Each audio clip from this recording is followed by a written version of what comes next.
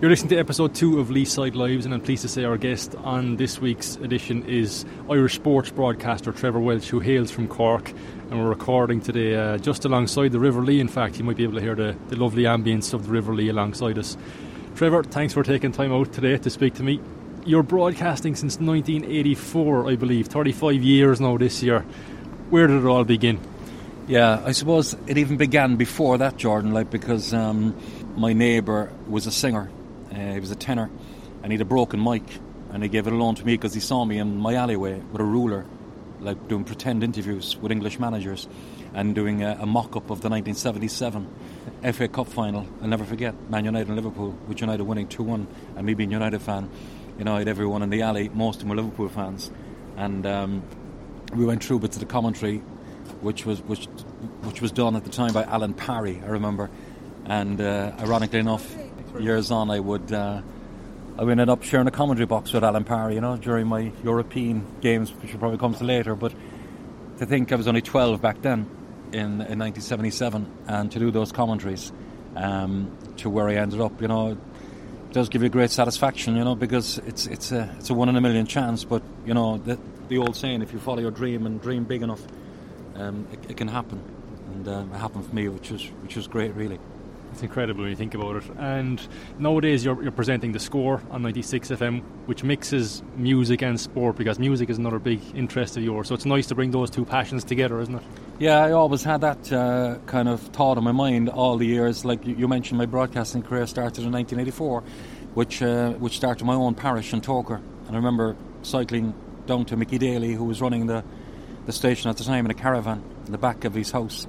And, I was only 18, gone on 19, and he said send in a demo tape, and he gave me a weekend slot with Ken Tobin, actually, and I called myself Scott Jensen at the time in it, and I was doing music and sport back then, believe it or not, just a bit of sport, but I used to do a Saturday show called Hit and Miss, and what songs we thought would be hit and which would be a miss, but I would kind of give a bit of sport on it, because my love for sport, and I played soccer all the way up through schoolboys right up to Munster Senior League myself, so I always had huge passion obviously for sport and a huge passion for music. So, combined, they were great. I remember Jimmy McGee did a programme, God rest him, years and years ago, called Sounds Like Sport, and great music mixed with sport. So I always had that in my mind. And when I did, I suppose, the big red bench on Red FM when I started in 02, God rest him, Henry Condon asked me to do that programme, and it was all sport, talk sport, which still is 17 years later. But I always had a feel for the energy of the music. I know people might say, there's probably a bit too much music and enough sport, but it's always a great mix, for maybe the woman in your life and the man together in a car, whatever. I think it's the perfect blend. Yeah. And I know it's 4 hours as well. It can be hard to talk for 4 hours in sport, but, I just think music and sport anyway, even when I worked for Cork Multi-Channel, I would have been in the edit suite all the time, putting documentaries on maybe sports people and always finding the right song to fit. So it's always been a good fit for me, and thankfully I'm doing it now on The Score in 2019, So it all started in Toker, really, Trevor. When was the big breakthrough for yourself? I mean, every professional, whether it's on the pitch or off the pitch, needs a break. When did your break arrive? It's a good one.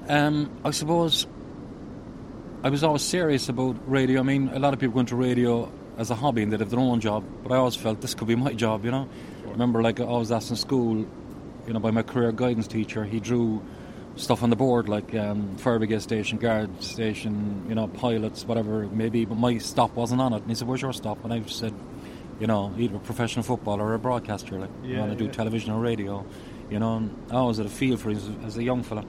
So I suppose, going back to your question, after when I was on Radio Caroline, there was a guy, Mick O'Brien, he's since passed away as well. He took over the second coming of South Coast Radio as such, around 1985, the year of the Cork 800. And I asked him, was there a chance of a slot, and he listened to my demo, and he listened to me on Radio Caroline. He goes, yeah, he's come in and see me. And I changed my name from Scott Jensen then, which is really out there, to Trevor Stevens.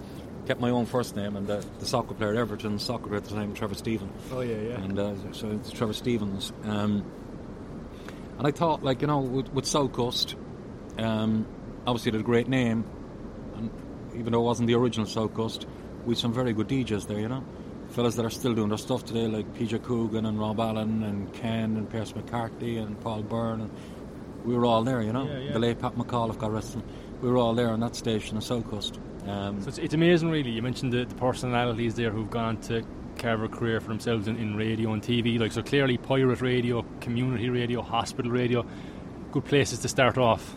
Great, really, like, because, you know, it gives you a chance to, I suppose, you can make mistakes on it. It's a great training ground. If you're serious about it, you learn from it, you record yourself, you go back in it, you straighten out all the rough spots, and stay at it is what I'd say to young fellas coming through. You know, don't be afraid of the sound of your own voice, just improving it gradually. And I suppose with me in South Coast, and you talk about the breakthrough, I suppose I was there for 3 years. And people used to say to me actually at the time, like, how can you continue to do this without getting paid for it? Do you know what I mean? Like, it puzzled them, like, that I could put so much work into it and so much dedication, so much passion into something that I might have got a tenner every now and then from, at the end of a month or something, like. And I just said no, because I believe, like, this is the business I want to be in, like, this is the career I want, like. And at the time I was working for a bookmaker as well, so I was getting money, John O'Mahony's, and I was doing a few discos, in the Lacey House and stuff, so that's where I was getting my money and spending most of it on records, I suppose, like that, But I think, in 88 then, just the year before they give out the licenses for radio, I got a call from local television, Cork Multichannel at the time, which started up coincidentally around kind of 85 as well, when I recorded for the Cork 800 to St Patrick's Day Parade. But 3 years on, in 88, they were looking for kind of a sports presenter. Eamon O'Keefe was doing it with Bill Haydock. They were the manager and assistant manager of Cork City at the time. But they weren't really, I suppose they'd say themselves, cut out for it, like, but they were advertising for a sports presenter then, a young sports presenter. I put up my hand anyway, and I got an audition. And the rest is history, shall we say. Like, I was with Multichannel for 10 years, and that was such a great breeding ground for the likes again of myself and Marty Morrissey and Paul Byrne and Michael Cochran. We all came from that school, And I think we're lucky in Cork, like that, you know yourself, like, we're sports mad city and county, and if you couldn't do it in Cork, I mean, the friends I made out of it, the contacts I've made out of the contacts book is phenomenal, like. And the people I'd have interviewed, and probably did the first ever interview, Sonia Sullivan, for example, who came into Multichannel, like, on a school uniform, probably after winning a cross-country race. And I probably did one of the first ever TV interviews with Rowan O'Gara, and from Jory Sports Star kind of thing, going back all that time when he was with Cork Con. So, the experience from there. And I suppose Multichannel was where I thought, I'm interviewing people like Steve Collins, who's just starting out in his own career. And I said, that was probably the breakthrough, where you said, you could put really good stuff together to sell yourself from there. So many memorable moments earlier on. Obviously TV3 was a massive part of your career as well. It's Virgin Media nowadays, Trevor, and you're still commentating with them. Are there particular games, moments that spring to mind when you reflect on your career? Yeah, I moved to TV3 in the summer of 98. I suppose before I just say, there were one or two standouts of Multichannel that I should just probably mention, like, because they were first, like when Cork won the double in 1990. I remember on top of the Savoy, Patrick Street, when the two cups were there, Tomas Mackay and Larry Tompkins swapping off the cups, and the streets were thronged, and I was doing a running commentary, as has never been done in the history of television before, like. So I was always kind of proud of that, like that. And in our time, probably no one won the double, so that will always stand out. It's a huge one. But from TV3, remember getting the audition in 98 and called back for a second audition, and I think because I could do links without even autocue, because Multichannel probably at the time, with all due respect, couldn't afford to have someone full-time doing the autocue. So I was so used to it, even without the autocue, it kind of stood to me. And I landed a gig as anchor in 98, and I remember another first, like, obviously, and there were many in my career which is great to look back on, I suppose, when I think of it. And I've only been thinking about it lately, but that was another first, doing the first ever sports bulletin for an independent television broadcast. And so that stood out in 1998. I think Cork won the minor hurling that year. It was the first story, I think, coincidentally. But yeah, I mean, I suppose, Jordan, like, the two things that I'm usually kind of, I suppose, proud about, really, like, even though, I'm just fortunate it came my way, I suppose, the right place at the right time, was I did the Europa League final at the Aviva Stadium in 2011, when two Portuguese teams played there, Braga and Porto winning, Falcao getting the winner. But, it was the first time in the history of Irish soccer that a European final was staged in Ireland, and I was commentating on it. So, being the only Irish commentator to commentate on a European final in Ireland is it's a great honour, to do, and look back on that with great satisfaction. And I suppose, getting to commentate on the Liam Miller tribute match at Páirc Uí Chaoimh, the only time a soccer match we probably ever played at that hallowed turf in Páirc Uí Chaoimh, and I went there as a kid for all those years watching Cork hurlers and footballers when it opened first in the 70s, and then to, be the commentator for Virgin Media on a soccer match with my favourite team, there, Man United, playing as well, and that brought me huge satisfaction. I was wondering would I get the nod to do it, being from Cork, and I was instrumental, I suppose, in bringing Michael O'Flynn together with the powers that be in Virgin Media as well, and I was delighted Virgin went for it, number one, and then for me to commentate was the icing on the cake. So, it was great. It was a very sad occasion, obviously, but it was a great honour, as a Cork man, to do it as well, I suppose the first real breakthrough then with TV3 was we'd no library as such. We went up and we we'd no library for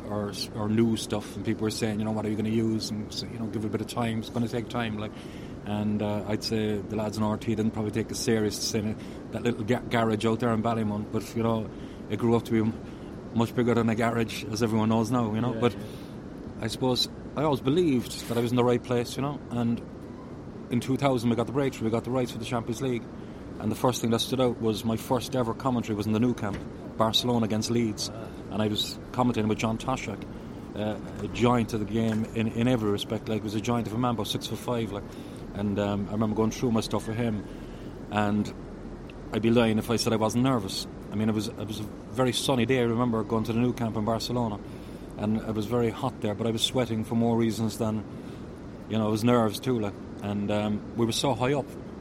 And I remember my favourite commentator of all time, Brian Moore. I remember as a young fella listening to him in the Nou Camp, and he was with his theatrical voice saying, it's a beautiful stadium and we're so high up here we could shake hands with Mr. Moon, kind of thing. And I had to pinch myself, and I was in the same commentary box like myself then in 2000, the year of the millennium, doing Barcelona Leeds. And I think I just about got through it, but it was very difficult because you couldn't see the numbers of the jerseys visible. You had to go off the monitor for most of it. With the Nou Camp, you're just so high up and away from the flares. But that was a real baptism of fire, and I was hoping that I did enough to convince our producer at the time, Michael Lynn, to give me another go. I just wanted another go to prove I could do this, because they were looking at giving myself and Conor McNamara a chance before they went outside and brought someone else in. And we pleaded that we're good enough, and I think time has told we're kind of good enough in the end, and I'm just delighted Michael Lynn gave us that chance. Absolutely has. And Trevor, let's think of the major sporting moments of the last 20 years. Saipan is one that resonates with Cork people, especially with Irish people overall. Do you remember where you were when that story broke? I'd imagine it was kind of, the media landscape was different back then. You didn't have Twitter or Facebook, so what was it like covering the Saipan story when Roy Keane was sent home or left the Irish squad at the World Cup? Yeah, I remember it well, like everybody does, but I suppose I have a particular reason for remembering it so well, because I was in the office when I saw a line coming through from, I think it was Cathal Dervin, who broke the story, I think, and because he just witnessed there was a bit of some incident in the training ground with Roy throwing a water bottle in the direction, I think, of Packy Bonner, I think, and I think it had something to do with Shay Given maybe, and that the goalkeepers hadn't done their bit in training or something like that. But I just followed the line closely, and I just made our head of news aware of it at the time, Bob Hughes, and I said, you see this? And some of our colleagues inside had said, so they stormed a teacup, maybe he's getting a bit carried away, the journalist, and Roy, and maybe just something small, and I said, yeah, maybe, yeah. I said, but just keep an eye on it. And I remember Bob Hughes had said to me, look, go with it on the news, but allegedly, is the word, because we don't know how true it is or what's gone on there, because we're not out there, obviously. But I remember they went put it in the end, and I remember Sky, I went on with Sky and did a quick interview, and just from what we knew, we just told them what we knew, and I was just telling Sky how valuable Roy Keane is to the Republic of Ireland. Obviously a small nation, we're not blessed with world-class players, and Roy's crucial for us to go to Saipan as the leader, the captain. And but that was my kind of experience of it at the time, and the rest is history, of course. There. Well, he's up there with one of the best we've seen over the last 20, 30 years, however long. Some would say all time, Trevor. I guess we're approaching 2020 now, so we're 20 years into the millennium, the 21st century. Who ranks as your greatest sports star of the 21st century? I mean, we've had so many. We've been spoiled for choice, really, haven't we? Yeah, spoiled for choice, definitely. I mean, Roy, for what he did, was superb, and it's great for us being Cork people that he was the United captain for so long, and the Irish captain, probably the greatest player Ireland ever had. Dennis Irwin, I was always a big fan of. Didn't get the credit he deserves probably, but so versatile, Mr. Dependable, could play in any full-back position, the two full-back positions for United for so long. I think Alan Hansen had said, if you're picking the best left-back to ever play in the Premiership, the best right-back, Dennis Irwin would have the two, which is a huge compliment, and not a talker fella as well, which is great. So, we were spoiled for choice, I suppose, but in the whole global game, people would ask me who was my favourite player to watch as a commentator, that I commentated on, and I suppose a lot of people would probably think I'd say Messi or Ronaldo, which I commentated on both of them, but it wasn't. It was actually Zidane. I just loved watching Zidane as a big man, and the balance and the way he went about his business, and to score 2 goals in the World Cup final, barely celebrated. And I backed France on the strength of Zidane to win the World Cup in '98, and I always was one of my ambitions to get near him and get a photograph. And I came very close in Turin when he played Juventus, but he was with his family at the time. And I remember going to the toilet, when I came back, he was gone. So that was a huge slip at the time, schoolboy error. Zidane was one of my favourites to watch as a footballer. I suppose my favourite sportsman ever was a boxer, Muhammad Ali. Just growing up as a kid, my dad allowed me to stay up and watch him, and I felt, a bond with him, which is hard to describe. I felt I knew him. I think he had that influence on people. You met him as well, and I met him. Yeah, I think that was the highlight of my sporting career, really. Of all the people to meet, I never actually got nervous, even interviewing Ferguson about 6 or 7 times, like Alex Ferguson. I was never really nervous, but I was nervous meeting Ali, even though he wasn't well at the time I met him. Obviously, in 2009, which is 10 years ago, August 2009, Dublin, I'll never forget it. And I paid actually the foundation, which I believe €1,000 to meet him. I remember it was €500 to attend the kind of function that he was at. It was a dinner, and then another 500 for the gold ticket to get a photograph, and I couldn't leave the opportunity go. I had to. I was willing to go to Kentucky to try and meet him, but that was hit and miss. It could have been away, Yeah. But I said he's in Dublin, and I was in Dublin at the time, living there, and I met him in the what was it called, the old Berkeley Court Hotel, and I remember going up, putting my hand around his shoulder, and I just whispered to him. I said, I waited for this moment all my life, and I said, I always knew I'd meet the champ, and I said, the greatest of the greatest. And I put my fist up to him, and he gave a little smile, and he put his fist back, and I have the photograph to prove it. But that was, I wanted to go back and put my hand around him again, but Joe moved on quickly by the powers that be. But that's magical, yeah. Yeah, that was magical. But I suppose in recent times, the sports person I admire the most, I think he's the greatest role model ever, is Roger Federer. Yeah. And I just think he's, win or lose, I think he always takes his beating, never makes excuses. The way he goes about his business, coolness personified, a bit like Bjorn Borg in his time was my hero, kind of as a tennis player in the 70s growing up. Federer's really caught the imagination, and I think he is the greatest example of any sports person probably ever. And his longevity as well. 10 years ago he was talking about packing it up, and now he nearly won Wimbledon this year. Yeah. He was inches away from winning the final. Yeah, and I was going mad. Actually, believe it or not, I get very emotional about sport, and I actually nearly cried that day because, in another day he wouldn't let that go. I just feel that the way he played, he deserved it. Actually, he was the more aggressive player, and I just thought he kind of deserved it. But phenomenal sportsman. He's another guy. It wouldn't worry me if I didn't meet many more sports people, because I was so lucky, really fortunate to meet all my heroes, including a weighting sport, Bono. But Federer is the one. Federer and Zidane are the two I'd love to meet. Interesting. Another guy you met a few times and interviewed him is Jose Mourinho, the former Porto, Chelsea, Real Madrid manager, Man United manager as well. Nowadays the Tottenham Hotspur gaffer. I want to ask about the incident with the custard creams, Trevor. Yourself, Mourinho, and custard creams. What happened? Yeah, I know, it's infamous by now. there's two parts to the stories, but in 2010, when he brought his Inter Milan team back to Stamford Bridge, was the former Chelsea manager, of course, and his Inter Milan team went on all the way to win the Champions League in 2010, but they beat Chelsea in the quarter-final. And, TV3, to be fair, I suppose we'd have been way down the list in terms of getting the post-match interviews, the creme of the creme, we'd say. And Mourinho would be obliged only to do, we'd say, 2 interviews, which would be probably the host broadcaster at the time, and then Sky, and then after that it's pot luck, that if he comes out or not. But he had done 3 interviews, and I thought there's no way in getting him known. But we were in the hallway of Stamford Bridge, and he was on the way up the concourse of the building. We said the hallway there, on the way to going out the exit door onto the bus, and we were still on air. And we were on air till 10, and it was about 4 minutes to 10, I'd say. Right. And he's coming up, and I said to the lads live, I said, I might get him here, I might get him. And I said to the UEFA guy, can I just, one question? He goes, one question, he said. And he was coming up, but he was eating his biscuits. And there was a big thing about, he knew where the biscuits were stashed. That's why everyone knows him at Stamford Bridge, and he knows where everything is at Stamford Bridge. Just getting at Chelsea, I think, a bit of gamesmanship before the game. We know Jose is fond of that stuff.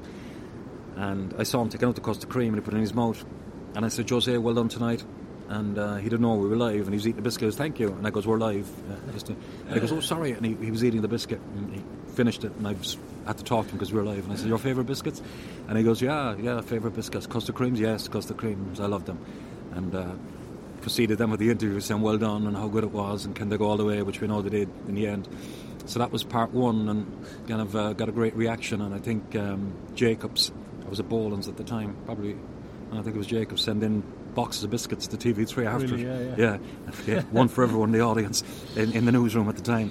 And of course a few years later then when he went back to Chelsea, and they won another quarter-final, I think it was, goal in the last minute, and I had the biscuits ready. I bought them before I left Cork for part 2, but obviously I'd only use it if they were beaten. I wouldn't have used it, but I just had them just in case, and I knew the feel-good factor after getting through, and he was in great form. And I interviewed him again, got him, lucky enough to get him again. Probably had no right to get him because we were about 5th on the list, and I got him 3rd again. So I said to the camera woman, I think it was an ITV camera person at the time, I said, look, I'm going to go on a wide shot at the end because I'm going to present a pack of biscuits. And she goes, yeah, no problem. So we went to the wide shot, and I goes, Jose, the biscuits are on TV3 tonight. And he got the joke, and he looked at me, and I'm not saying he remembered me, but he got it. And he goes, thank you, I'll eat them on the bus, he said. That went viral as well, I think. Yeah, viral on Twitter that night, yeah. Brilliant. So I'm sure you're one journalist that Jose won't forget anyway, Trevor. Looking to the new year, we've got the Euros in Dublin, which is fantastic. Can we qualify? It's going to be a tough one. I mean, Slovakia obviously are ranked higher than us. I think it's a 50-50 one. It's obviously now just 2 finals as such. I know it's the semi-final, but it's all riding on that. And then a final with either Northern Ireland or Bosnia and Herzegovina.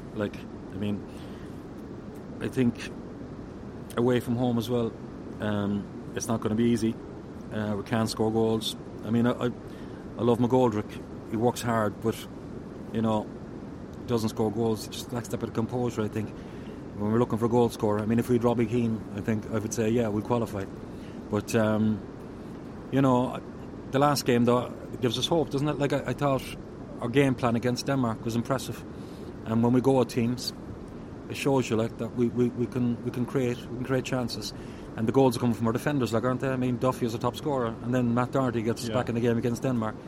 I just think we need more of an input, a bit of creativity, more creativity from midfield, and if he picks the right side, I think we could do it. I think we could do it. It's going to be very tight, maybe extra time against Slovakia, and then final again could be 50-50.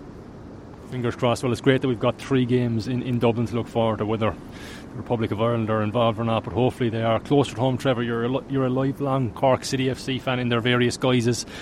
2019 was a difficult year for the club, a period of transition yet again. How can they do in 2020? It's going to be very tough because, as everyone has seen recently, they're not that sound financially now, and to compete with the likes of Dundalk and Rovers and the likes of Pats now strengthened, even Shelbourne coming up strengthened. They've lost a good few players. Shane Griffin will be gone, Carl Shepherd's gone, Gary Buckley. They're relying now on youth, bringing the young fellas through. Hopefully we can compete to some level in terms of putting in a challenge for Europe. It's going to be a massive challenge for Neil Fenn and Joe Gamble, and delighted to see Joe Gamble coming in, strength and conditioning coach, and he was one of our greatest players, I think. He was a very educated player, very industrial. Thought he was one of our best players ever, Gamble. It's great to see him back. Hopefully they'll start well. I think it's very important to start well, because as you know, the crowds were down last season to about 2,000, which is disappointing to see. Like, you have to stay with your team thick and thin, through thick and thin. And I think if they start well, it'll be a bit of encouragement for people to get out and play good football. And I think they will, under Fenn and Gamble. Fingers crossed. We can start well and be competitive, especially at home. I think at home last year was, yourself, Turner's Cross is always a very hard place to come and win. So our record at home last year was appalling, and I just hope that we can maybe compete for one or two trophies, be it in the cup and challenge for Europe. But I'd appeal to the crowd, go out and support them, and I think give the young fellas a chance as well, and give them every encouragement for next season. Yeah, absolutely. Trevor, before we finish up, a couple of things that we're going to ask every guest, I suppose. First of all, a book or an album that you've read or listened to recently that you'd recommend. Funny enough, I haven't bought a lot of albums recently. I tend to go back. I have a lot of CDs in my car, and I'm a massive U2 fan, and I go back to the rawness of U2 and their first album, Boy, and Out of Control. Okay. 11 O'Clock TikTok, all that stuff, that raw, edgy stuff, almost punk. I'm a kind of an excitable character, and sometimes when I'm before a match, believe it or not, to get myself motivated and up, I listen to all that stuff. There's nothing modern that it does of me in that kind of vein, Interesting. There's no controlled aggression or something anymore. I don't know that, even it's a breath of fresh air actually to hear the Cork band, the Murder Capital, Cork fellas singing. I kind of like it, and it's a bit like Joy Division, that kind of. I was a big Joy Division fan as well, and Echo and the Bunnymen and the Clash, and they're my kind of bands, the Doors. And I love the 80s stuff. I still put the 80s into the car and go through it. So modern day, there's nothing grabs me. I might like one or two songs, but not the album. So that must have made seeing U2 on your home turf in County Cork many years ago all the more special then, Trev, now that you look back on it. Yeah, unreal. And I was fortunate enough to meet Bono in Cork as well. So I have a lot to be thankful for in terms of meeting the stars. And they say don't meet your heroes, but for me that's not true, because I met Bono twice and he never disappointed. I met him in 82 after seeing him in the City Hall, about 800 people at it with the bouncy floor, and somebody told, I think it was my mother, that knowing that I was a big U2 fan even as a kid, that they were staying in Jory's in the Western Road, and I waited there for hours, and I saw him going into the restaurant with his girlfriend at the time, Ali, now married of course, and he looked very much like a punk himself. Then the hair up, I think Bono was influenced by the punk era, and the chains on his jeans and the leather jacket and stuff. And I waited for about an hour and a half, and I came out of the restaurant with Ali, hand draped around the shoulder, I'll never forget it. And I came up with my October album actually, and I asked him to sign it, and he said, what they put in it? And I just said, Bono to Trevor, Cork, and he said, Bono to Trevor, Jory's, Cork, 82.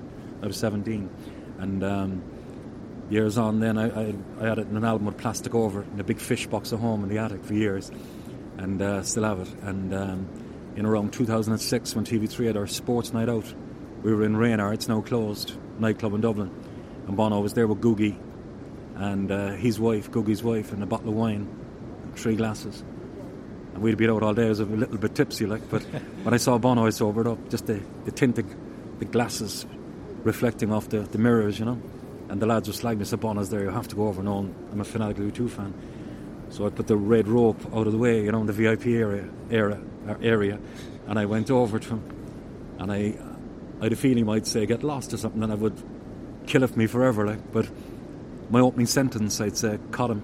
I says, hi Bono, I'm a massive U2 fan, loyal U2 fan, saw you in the City Hall in Cork in 82 on a bouncy floor with 800 people, and he said, sit down. And then he gives me a high kind of rock and roll handshake, and he says, U2 fans are loyal, and my best Cork accent, I said, loyal, and I said, I nearly got killed backing up U2 down the years, and he was laughing. But the lads were timing it, and there was a fiver a man, I think, who got the closest, and they were all way out, because they all gave me about a minute with him, 8.5 minutes, and the handshake at the end. And, he didn't disappoint. And I was delighted with our second coming. It was like Jose Mourinho to meet him twice and then meet the great Bono, Paul Hewson, twice. It was great, That was incredible. Finally, Trevor, one or two things. You're calling on the people of Cork to delve into their sports books collections, all in aid of a worthy cause this Christmas. Yeah, I was home one day, Jordan, and only a week ago. And, being on radio, you've seen yourself, different book companies, publishers will send in books like to review or to plug it or whatever. I suppose I built up the collection over years of my own books, a load of my own books that I've read, and I had them in boxes. And I was saying, what will I do with them, because if you give them to shops or whatever, you'd only get a couple of quid for it. And I had recently just did a gig with the proceeds going to Cork Penny Dinners. It was for Pat McAuliffe as a quiz in his memory, and the raffle money, which is around 1,600, went to Cork Penny Dinners. And I just got the idea then, and I rang Katrina. I said, what do you think? We'll have a big book sale, big sports book sale, Trevor's big sports book sale, £5 a book, and all proceeds will appeal to people of Cork to get their unused, unwanted books that are thrown out, to send them into Cork's 96 FM or Penny Dinners. We'd sell them at €5. And then I just got more ideas out of it, like it grew and grew. I said, why don't we get sports personalities in where they're all around us, like the likes of, Ronan O'Gara's written a book, Peter Stringer, to Teddy Mack, the history he has, Billy Morgan, Rob Heffern's going to bring in his Olympic medal and world medal. We're going to have all those sports personalities there on the day. Tomás O'Shea still will come in with the O'Shea trilogy of books, Neil Fenn with his Cork City Books trilogy. They're all going to come in on the day, and it's great that I could look into the extensive contacts book, and 9 times out of 10 people would say yes, and they're going to come in on the day, the 20th of December. If anyone has unwanted sports books to drop into us, from 10 o'clock in the morning to 6 and 4 Little Hanover Street, where Cork Penny Dinners bases. And Katrina, who does a tremendous job for Cork Penny Dinners, said, outside the money, it's just going to widen the awareness of Cork Penny Dinners and what they do when people come in on the day, 10 o'clock to 6. So unwanted sports books, drop them in, £5 a book, and we hope to raise as much money as we can. The important thing is for people, it's pointless us having like 1,000 books and there's no one coming in to buy them. So the big thing is that people will come in and give us a £5 a book. Yeah. It's not much, and it will go a long way. As a fella says, every penny counts, and you'll know the score. Please support that if you can. Is there a sports book you rank above the rest, Trevor? Yeah, I suppose, I've read tons and tons of sports books, and sports books have been my number one read, like autobiographies, biographies, and Muhammad Ali is my favourite one, Life and Times. Like, there's about 20 books in Ali. But Thomas Hauser is an incredible writer, and he was given license. He was probably the only one that Ali gave the thumbs up to, and gave him the clearance to go on and interview the family and so on. And I'd recommend that book to anyone. I read that book about 3 times. It's Life and Times of Muhammad Ali, which is fascinating, to where he started his career and where he ended up, and what he went through in all the years. So that's probably my number one, Thomas Hauser, Life and Times. I read a lot of really good boxing books, like Reuben Carter, which Bob Dylan wrote about, the Hurricane.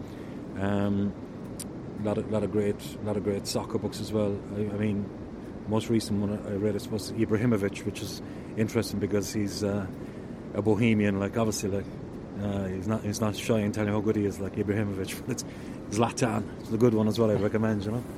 Trevor, lastly, what is it that makes you tick? What motivates you each day, each week, each time you turn up to do a match? I suppose, I like to get up early. I think a lot of ideas come to me, funny enough, early. I always thought I'd like to have a go off a breakfast show, because my ideas seem to come to me early in the morning for some reason. And I bought this book recently called Dangerously Good Ideas, and I put a lot of things into that. And I like to think that I can execute it, and at least, go for it. Anything I wrote into it, I went for podcasts and the Penny Dinners thing, quizzes and stuff. Jolly Roger book as well. Jolly Roger book, which a huge thing for me, really, for myself and all to write, because everyone talked about it down the years. All the guys went through pirate radio, and there was a lot of them, and we put it into motion. Delighted we got it out in 2015. What motivates me, really, I suppose, is just I had a baby recently as well. I like getting up early with her as well, giving her breakfast and hearing all the funny things she says. She's 2 now, lol. But I think life motivates me. I have a huge hunger and appetite for life. I love people. I love tapping into people and phoning people and I'm a small bit half mad, I'd say, behind it all, even though a lot of people would think I'm kind of calm, like, but I'd say I'm kind of half mad if they saw me home myself. Like, I put on music early in the morning, like U2 stuff, and dance around the place and sing. And, with researching for the commentaries, I love learning about players, new players that I haven't heard about. And, I suppose I've developed a kind of a format for research, which only came recently to me, believe it or not. I'm commentating like about 30 years between multi-channel now and TV3 and Virgin. But what I do now, do them in sections and, spend 2 hours, go in, play music, clear the head, go for a walk, come up with other ideas, go through that, make sure it's all right. Then part 2, cool. It's like a skeleton. I always say I'm putting the meat on the skeleton, commentating like that. And, listen to music, I suppose, and going for walks, and, there's plenty of motivation, in all walks of life, really, I suppose. But, I'm self-motivated, really, like, and, I was looking for new ideas and always thinking, like, I always have the thinking cap on, Well, Trevor, it's been a pleasure. Thanks a million for taking time out to speak to me on Leeside Lives today, and we had a really picturesque setting for our chat alongside the River Lee, and thanks a million. I love it, where we sported and played, and, I'd sit out here for hours actually reading the book. Actually, it's just so calm, isn't it, the River Lee? And I think we're just blessed as Cork people. There's beauty all around us. And I remember just before we finished it reminded me there when I was just sitting looking at the Lee, overlooking the longest building in Europe, apparently, the old St. Anne's, and the County Hall behind us was once the highest building in Ireland. But just below us, down there, the Mardyke, obviously, which is hugely famous for sport in Cork. But I remember a fella telling me a story from the Examiner office years ago that there was a famous cricketer came over to Cork in the 50s, I think, maybe 60s, and it was a sunny day, beautiful sunny day in the Mardyke, and he was taking with Cork, like Cork's beauty, going through the city, and the way it was shaped like a valley, and he'd been up the Mardyke, and there was a huge crowd went up to see him, like, and he was probably the top cricketer in England at the time. His name escapes me, but it was a sunny day anyway, and the Mardyke just looked pristine, the grass was cut, it just looked beautiful, and he had an off day, like, and he was interviewed by the Examiner reporter, and he said, "How come you were so poor today? Everyone came to see you." And he goes, "My dear man," he said, "how can you be expected to play cricket with beautiful surroundings like this?" And it just reminds me of this kind of area, down the Mardyke, the Lee, and the Shaky Bridge and all that area. It's probably my favourite part of Cork. Beautiful city, beautiful county we live in. Trevor, thanks a million. Thanks, Jordan.